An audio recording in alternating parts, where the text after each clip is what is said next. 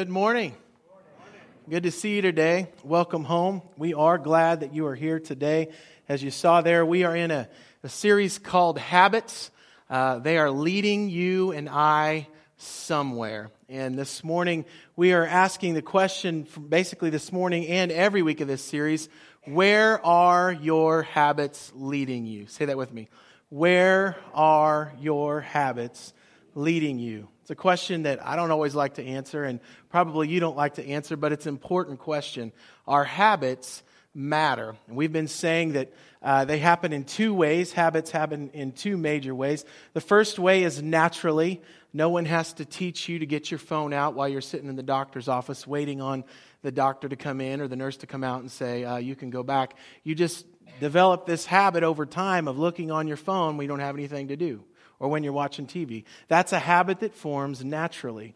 And then there's habits that happen intentionally, like teaching your children to pick up after themselves or to brush their teeth. It's a habit you don't want to necessarily develop when you're the child, but over time, as your parents intentionally form that in you, hopefully, no one has to tell you as an adult to brush your teeth. You just automatically know that because that habit was formed intentionally. Habits happen naturally. Habits happen intentionally. But either way, the habits you have today will become the legacy that you and I leave tomorrow. Say it with me. The habits you have today will become the legacy. So when I was born, my grandparents were in their 50s. And I don't have any knowledge of them when they were my age or younger because obviously I wasn't around. So when I got old enough to see their habits, it had already kind of been a legacy. And I had asked them one time when I was a teenager, I said, you guys still have a spark? And you're like, old. And they were in there making dinner. We were over there on a Sunday, and I said, well, what's your secret? And they both kind of looked at each other with this little smirk. And they said, Saturday. I'm like, oh, really? What's Saturday? And they said, that's fried chicken day. I said, what? Yeah, your grandpa gets on his Argyle suit. He still had it from the 70s. And I, spray hairspray on my beehive. And we go over to Pickler's. I said, do you ever go anywhere else? Not usually. We go over to Pickler's and we eat chicken. Then you got to wash down the grease with a little cream. We go get some ice cream. And then we come home. I said, what else you do? That's it. But Grandpa's doing the mashed potatoes and he kind of stops and he looks at me and he says, but we do it every Saturday. I said, what in the world does that habit have to do with your happy marriage? Everything, Kyle. Everything. Got to thinking about that as we're talking about what we're going to be talking about today. When we ask this question, where are your habits leading you? It's almost like they were saying that check this out, that habit is what protected their hearts. That makes sense? They guarded that habit. And it protected their hearts towards each other. The habit of going and eating fried chicken and spending time together, whether you've had a good week or a bad week. In fact, they said, some weeks we just look at each other and eat chicken. And other times, we'd have something to talk about. Well, your grandma would have a lot to talk about. I'd just sit there. I'd say, sure sounds interesting.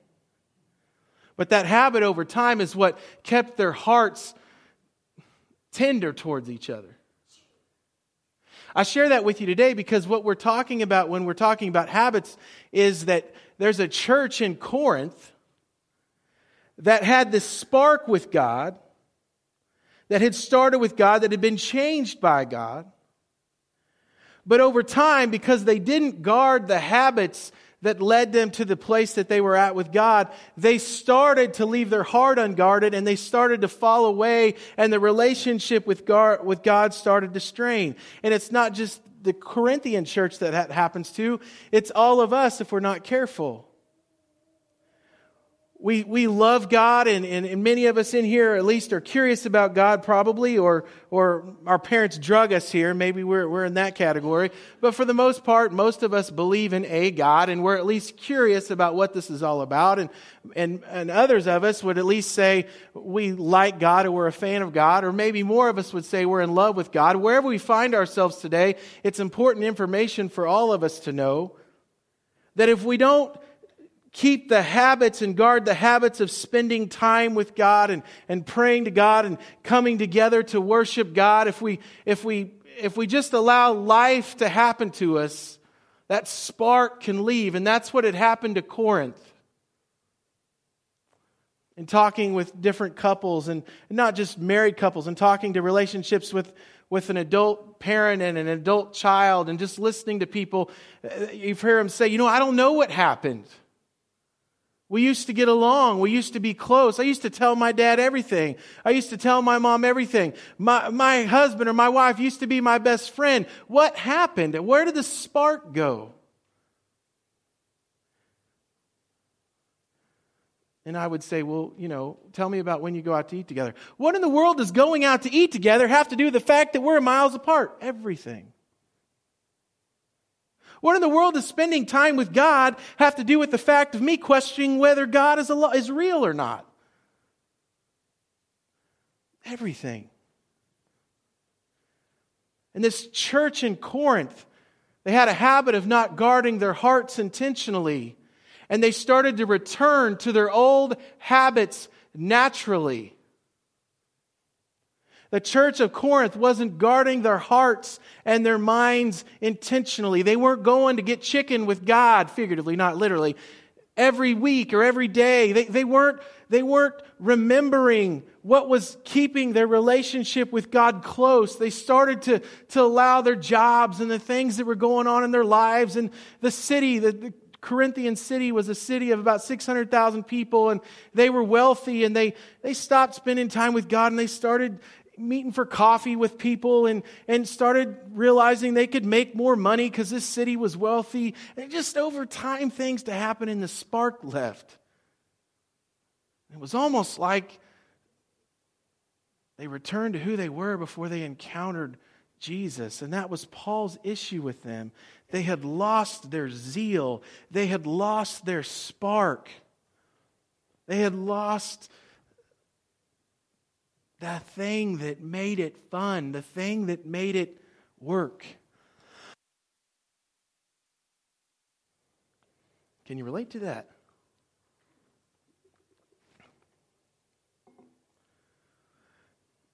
Every bit of margin in their schedule was used for their jobs and used for their kids and used for ball games and used for everything. There was just no margin for God. And the zeal was gone. I want to talk to you today about guarding your habits, because your habits are intimately connected to your heart.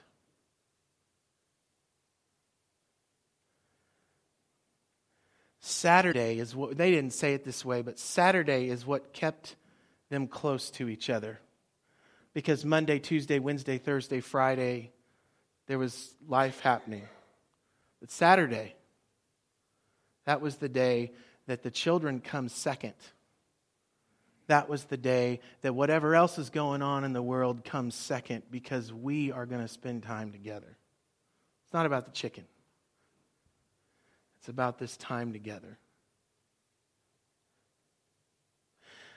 I want us to realize today that your habit of time with God, or a lack of time with God, intimately impacts your heart.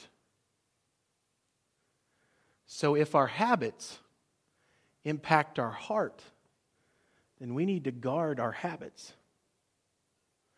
Corinth had some new habits. They'd asked Jesus into their heart, but they didn't guard it. We have a goal of $32,000 to send a bunch of kids to camp, and we've done it every year. And these kids go to camp, and I can see it in my eye, the tears dripping down on the altar. God's speaking to them because they're out of their element and they're just zoned in on what God wants them to do. But the one thing when they come home and all of a sudden you start to see their old self come back is because they had this experience with God, but then they go home and they don't guard the experience and the habits that they developed while they were there. We ask them to get up every morning and read God's words. I promise this is going somewhere. We ask them every morning to spend time with God and to journal and to read. And whether they like it or not, for 5 or 6 days, they're doing this every day. And then in the evening time, when they've been doing this and praying with God, then God speaks to them in the service and their heart is tender and they're willing to hear. And they hear God speak and they go home and they don't guard those habits of spending time with God and praying and doing Saturday with God. And it doesn't take long and their hearts go back to the way they were. They didn't guard the habits. You see, when you aren't intentional with what's beneficial, you return to what used to be natural. When you aren't intentional with what's beneficial? Spending time with God. The romance. You return to what's natural. What's natural? I'm tired. I'm stressed. I don't really have the time to go spend time with you, God. I don't really have the time to go out to eat with you. I just want to crash. That's what's natural. I don't really want to go work out. I don't really want to run. I don't really want to read. I don't really want to grow. I don't really want to do these things. That's what's natural. But it's not beneficial. And that's why none of us can feel great about this, because we all fail at this.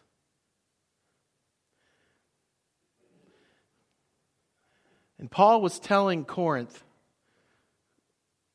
stuff I read, they were a church of about 40 to 150 in a community of 600,000. And he was telling the church, if you aren't intentional about what's beneficial, not only will you return to what's natural, but nobody else is going to change. So be intentional with what is beneficial,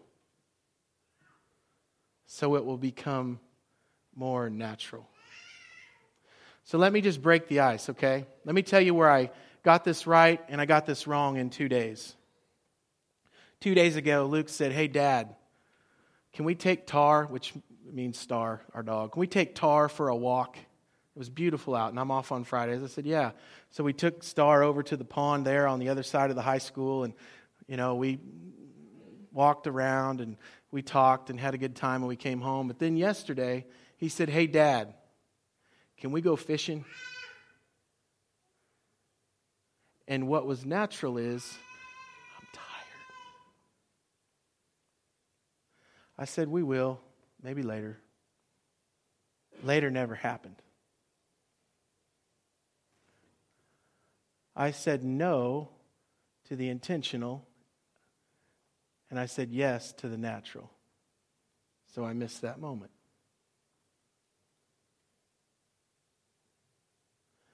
The church in Corinth had allowed the wealth and the things going on around them to come in and make them vulnerable to their habits. They had let their hearts become unguarded. Solomon, he says it this way. Solomon was the wisest man that ever lived, the Bible tells us. Guard your heart above what? All else. Everybody say all. All.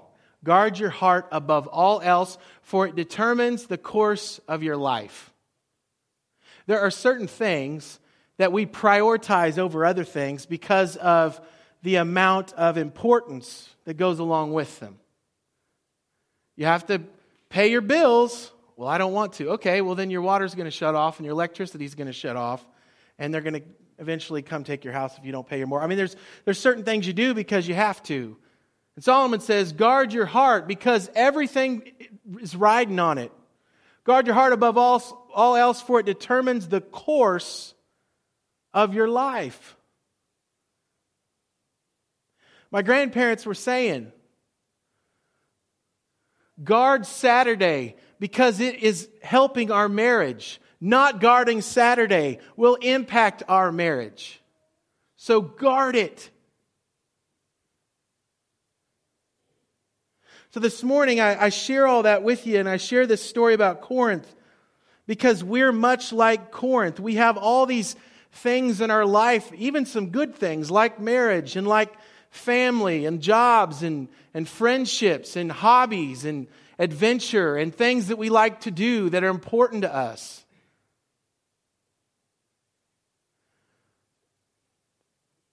But just like Corinth, we can allow those things to almost take over our habits and our time with God. And we have to understand that leads us somewhere. So there's 3 things that we need to do in order to protect our heart and protect our habits. And the first thing is to remember whose you are. Say with me, remember whose you are.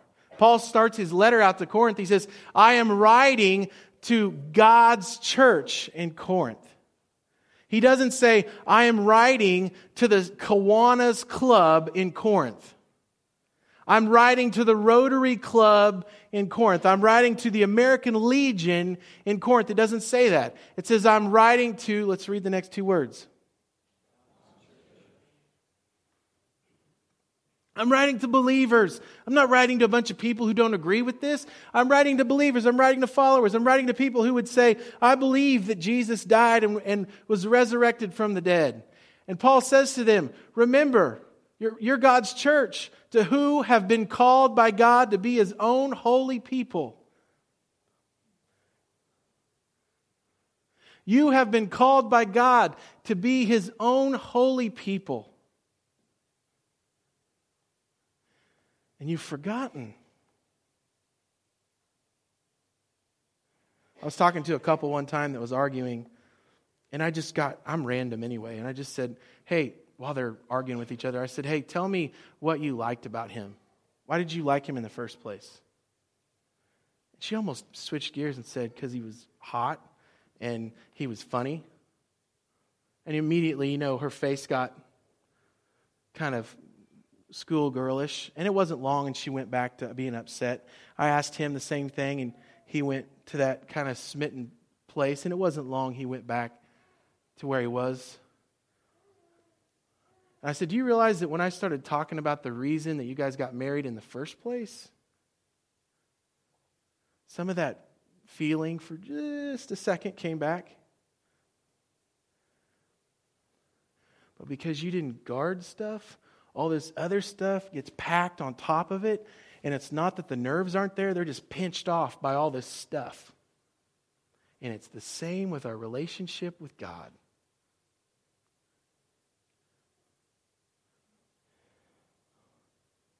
So Paul tells Corinth, be faithful to God.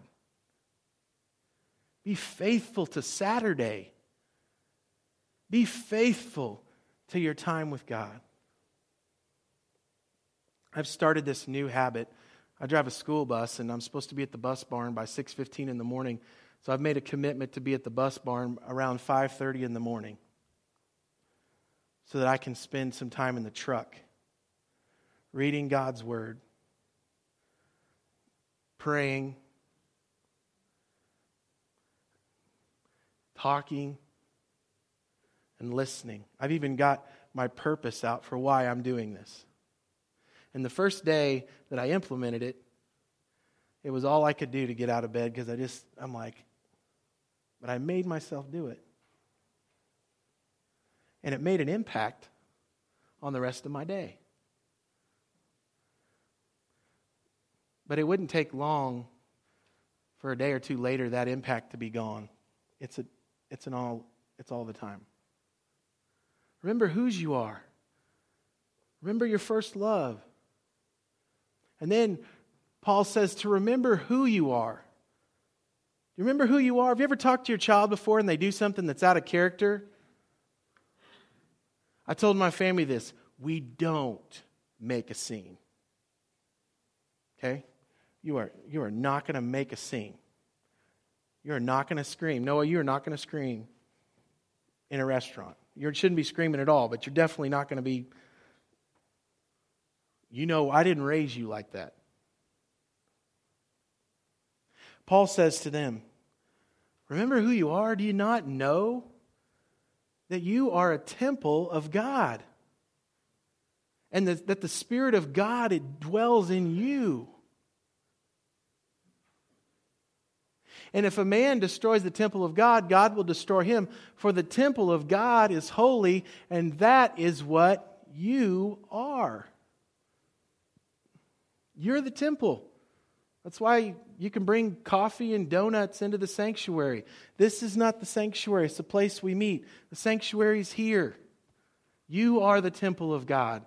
When Jesus died and was resurrected, the temple moved from a place to a people. You are the sanctuary. Well, I would never say those words in the sanctuary. It's not a place.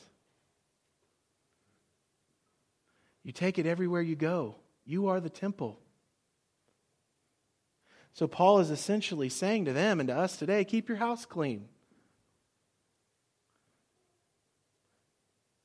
And then he reminds them to remember whose you are and who you are. And then he says to remember who you are, to whom you are sent.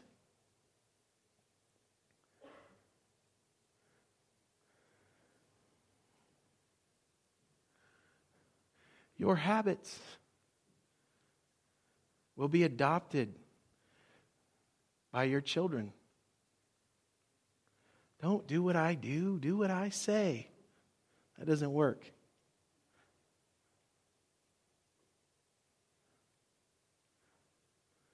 Paul says in the second letter that he writes them, we are Christ's ambassadors.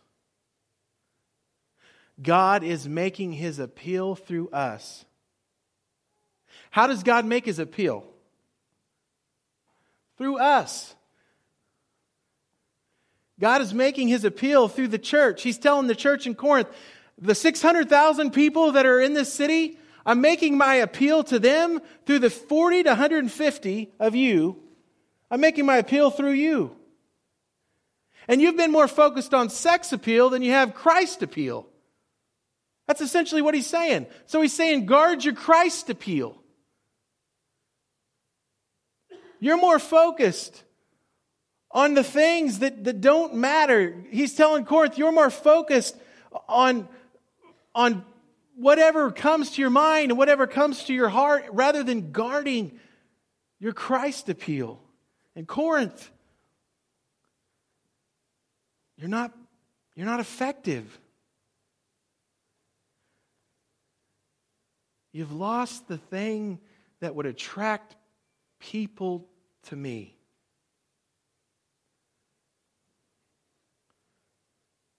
So guard your heart above all else, for it determines the course of your life. Be intentional with what's beneficial, so it will become more natural. And remember, when you aren't intentional with what's beneficial, you return to what used to be natural.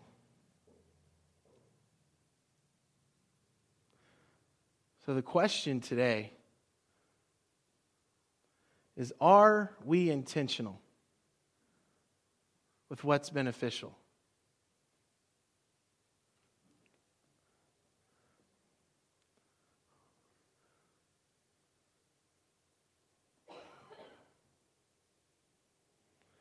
Awkward silence. Think about that question.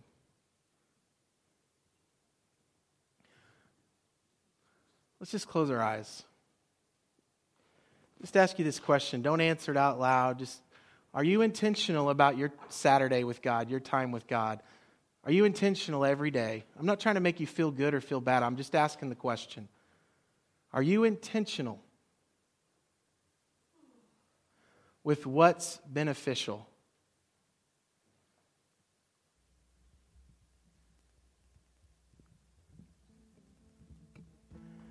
I just want to share with you just a minute. I went to this leadership deal a while back, and I have to confess to you that I was going through a season, and you can judge me if you want. I don't know how to be anything but real. I'm just going to be honest with you. Just going through a season of feeling spiritually dry. You ever felt spiritually dry? And in my head, I've grown up around the church a long time, so I know what you need to hear. I can tell, whether I'm feeling it or not, I know what you need to hear. I can tell you. I'll be transformed. But I can tell you all the things I need to, but that doesn't mean I'm filled up. Does that make sense? Now, I was at this conference, and it was actually a cohort of, you were not invited to this unless your church was growing. So everybody around the table had seen results, but a lot of them were spiritually dry. There wasn't anything that they said that I didn't already know, except for when they get to this question where they said, are you spending intentional time with God every day?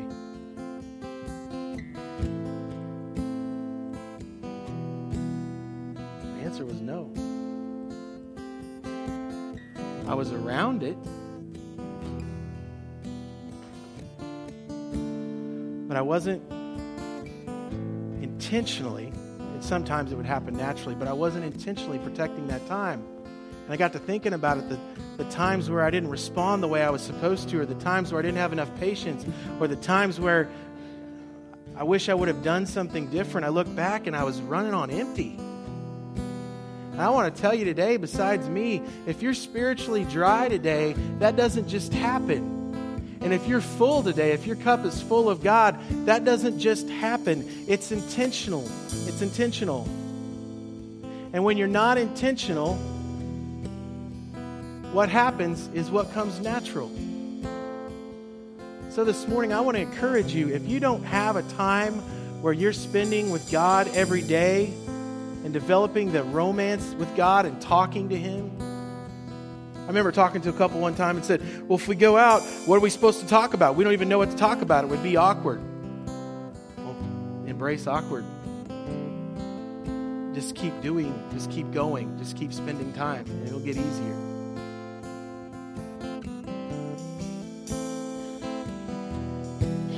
Jesus was reminding Corinth that there's more power available because of what Jesus did. Jesus died and was raised to life so that we could have a romance with God, so that we could live in relationship with Him, so that we could be filled with His power and with His presence. We have to intentionally desire that. He was also explaining that to the disciples on the night that Jesus was betrayed, and He explained to them that He was going to be arrested and He was going to be, was basically going to have to die for their sins. And He writes the same thing to Corinth. And He tells them, and Paul reminds the church that on the night when He was betrayed, when Jesus was betrayed, the Lord Jesus took some bread and He gave thanks to God for it. And He broke it into pieces and He said, "This is my body, which is given for you." And Jesus says, "Do this to remember me," which is the implication that they're going to forget. Do this to remember. Do this to remember. Take this drink and take this bread, this bread to remember. What gives you power? To remember what makes the difference in your life. To remember what keeps you from the wrong habits. The And then after supper, he took the cup and he explains to him it's the new covenant between God and his people. And he says, every time you eat this bread and drink this cup, you are announcing the Lord's death until he comes again. This morning we have the opportunity to take communion and to remember today. To remember what he's done for us. To remember what sparked all this change in the first place. It was Jesus. So this morning as we stand together, I just want to ask you a question. Feel free to stand.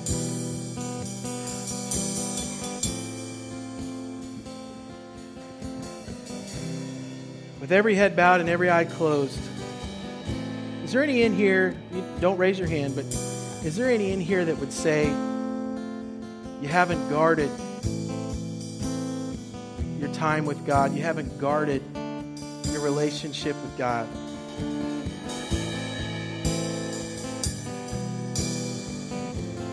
If that's the case today, I can't think of a better time than to return to the Lord and to put him first in a communion. So this morning, if you need to just confess and repent today, you can simply pray this if you don't know what to pray. Lord Jesus, I haven't guarded my habits. Father, it's left me in a place that's dry. And Lord, today I just return to putting you first in my life and in my heart. Father, I'm going to be intentional about spending time with you and come up with a plan. I'm going to guard my habits to guard my heart. With every head bowed and every eye closed, if you prayed that prayer or something like that, would you just slip your hand up real quick? Amen. Amen.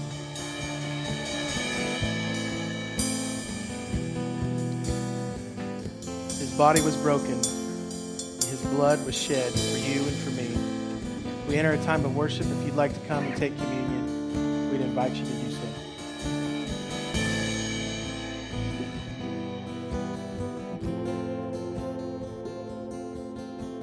Jesus, we just thank you today for who you are.